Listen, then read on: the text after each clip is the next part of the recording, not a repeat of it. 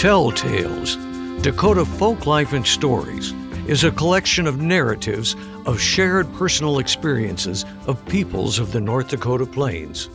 They originate from and are shaped by interviews with senior citizens, many of whom are in elder care facilities. In 2020, our emphasis was on veterans, and while in-person interviews were not possible due to the pandemic, we were able to speak remotely with a number of them. Marvin Ewert is currently a resident at the Good Samaritan Society Care Facility in Lakota, North Dakota, and he is a Korean War veteran. Lori Miller, the Activities Director at the Good Samaritan Society, describes Marvin. Many of our veterans are the ones that are self-sufficient, and then we have some that need a little more help. Marvin, he's our Korean War vet hero. Marvin served in 4 major battles in Korea. Four times a week. Well, it usually happened when we get called when we have a 5th Federal Combat Team, and whenever they needed somebody was losing, then they'd send us in there to help. That we never stayed in one place very long. Marvin was wounded during one of those battles. He stepped on a landmine. It was October when I was wounded when I stepped on that mine. And that was about the same kind of weather as we had here this fall. It gets cold, almost freezing.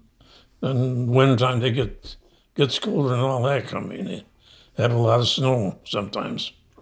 Marvin was awarded a Purple Heart for wounds received in action, and he also received the Silver Star Medal, which is awarded primarily for gallantry in action against an enemy of the United States. Yeah, I did. I think it's the 3rd highest award.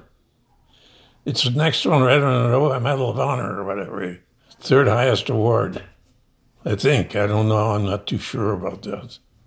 Like any other time we started up this hill, to get the Chinese had a position up there, a dugout and that, and we were supposed to take that and get them out of there. Well, we started up the hill that morning, and we got about halfway up by the time. Then my assistant, I was BAR man. I had the BAR, and I had a guy carrying ammo for me. And he got, I never did see him afterwards, but he had one of his legs just about all shot off, so I don't know what happened to him.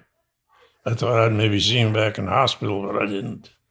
Because I was later on that morning, when I stepped on the grenade, and then, it wasn't a grenade, it was a little landmine that they set out. Then it was just a matter of, I had to wait for the medics to come up, and then by that time, the rest of my unit had moved up. They were moving up. And when the ambulance took me back to field hospital. You ever watched that show? What was it? Was it MASH? Yeah.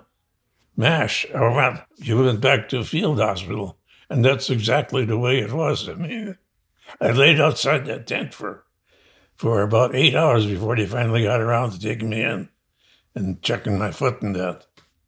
Still being in that hospital was just the way it was. They carried you in there. You had a line that carried you in there and worked you over, and then out you go, and put you in an ambulance or something, take you back to the field hospital. I spent one whole night in that field hospital, not the field hospital, in the base station, more or less. But that MASH, that's just the way it was. You went in there, I got there about 8 o'clock at night, and I laid out I just laid outside the tent. They didn't have room inside. Just laid out there in a stretcher, and they give me, it was pain pills, medicine for pain, and you just laid there and waited your turn.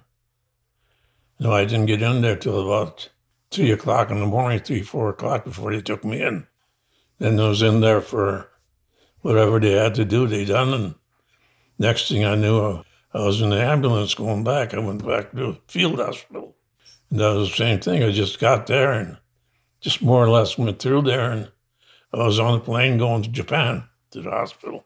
I had quite a trip that day. I got along good without those, just my toes was on. I don't know, they had infection in there and they couldn't get rid of it. That's why I was in there so long. Otherwise I wouldn't have been in there that long. I just took it day by day, the way it come, the way life come to me. Well, I haven't had it easy. That's about all. Produced in partnership with the Good Samaritan Society Care Facility in Lakota, North Dakota, and Dakota Legacy.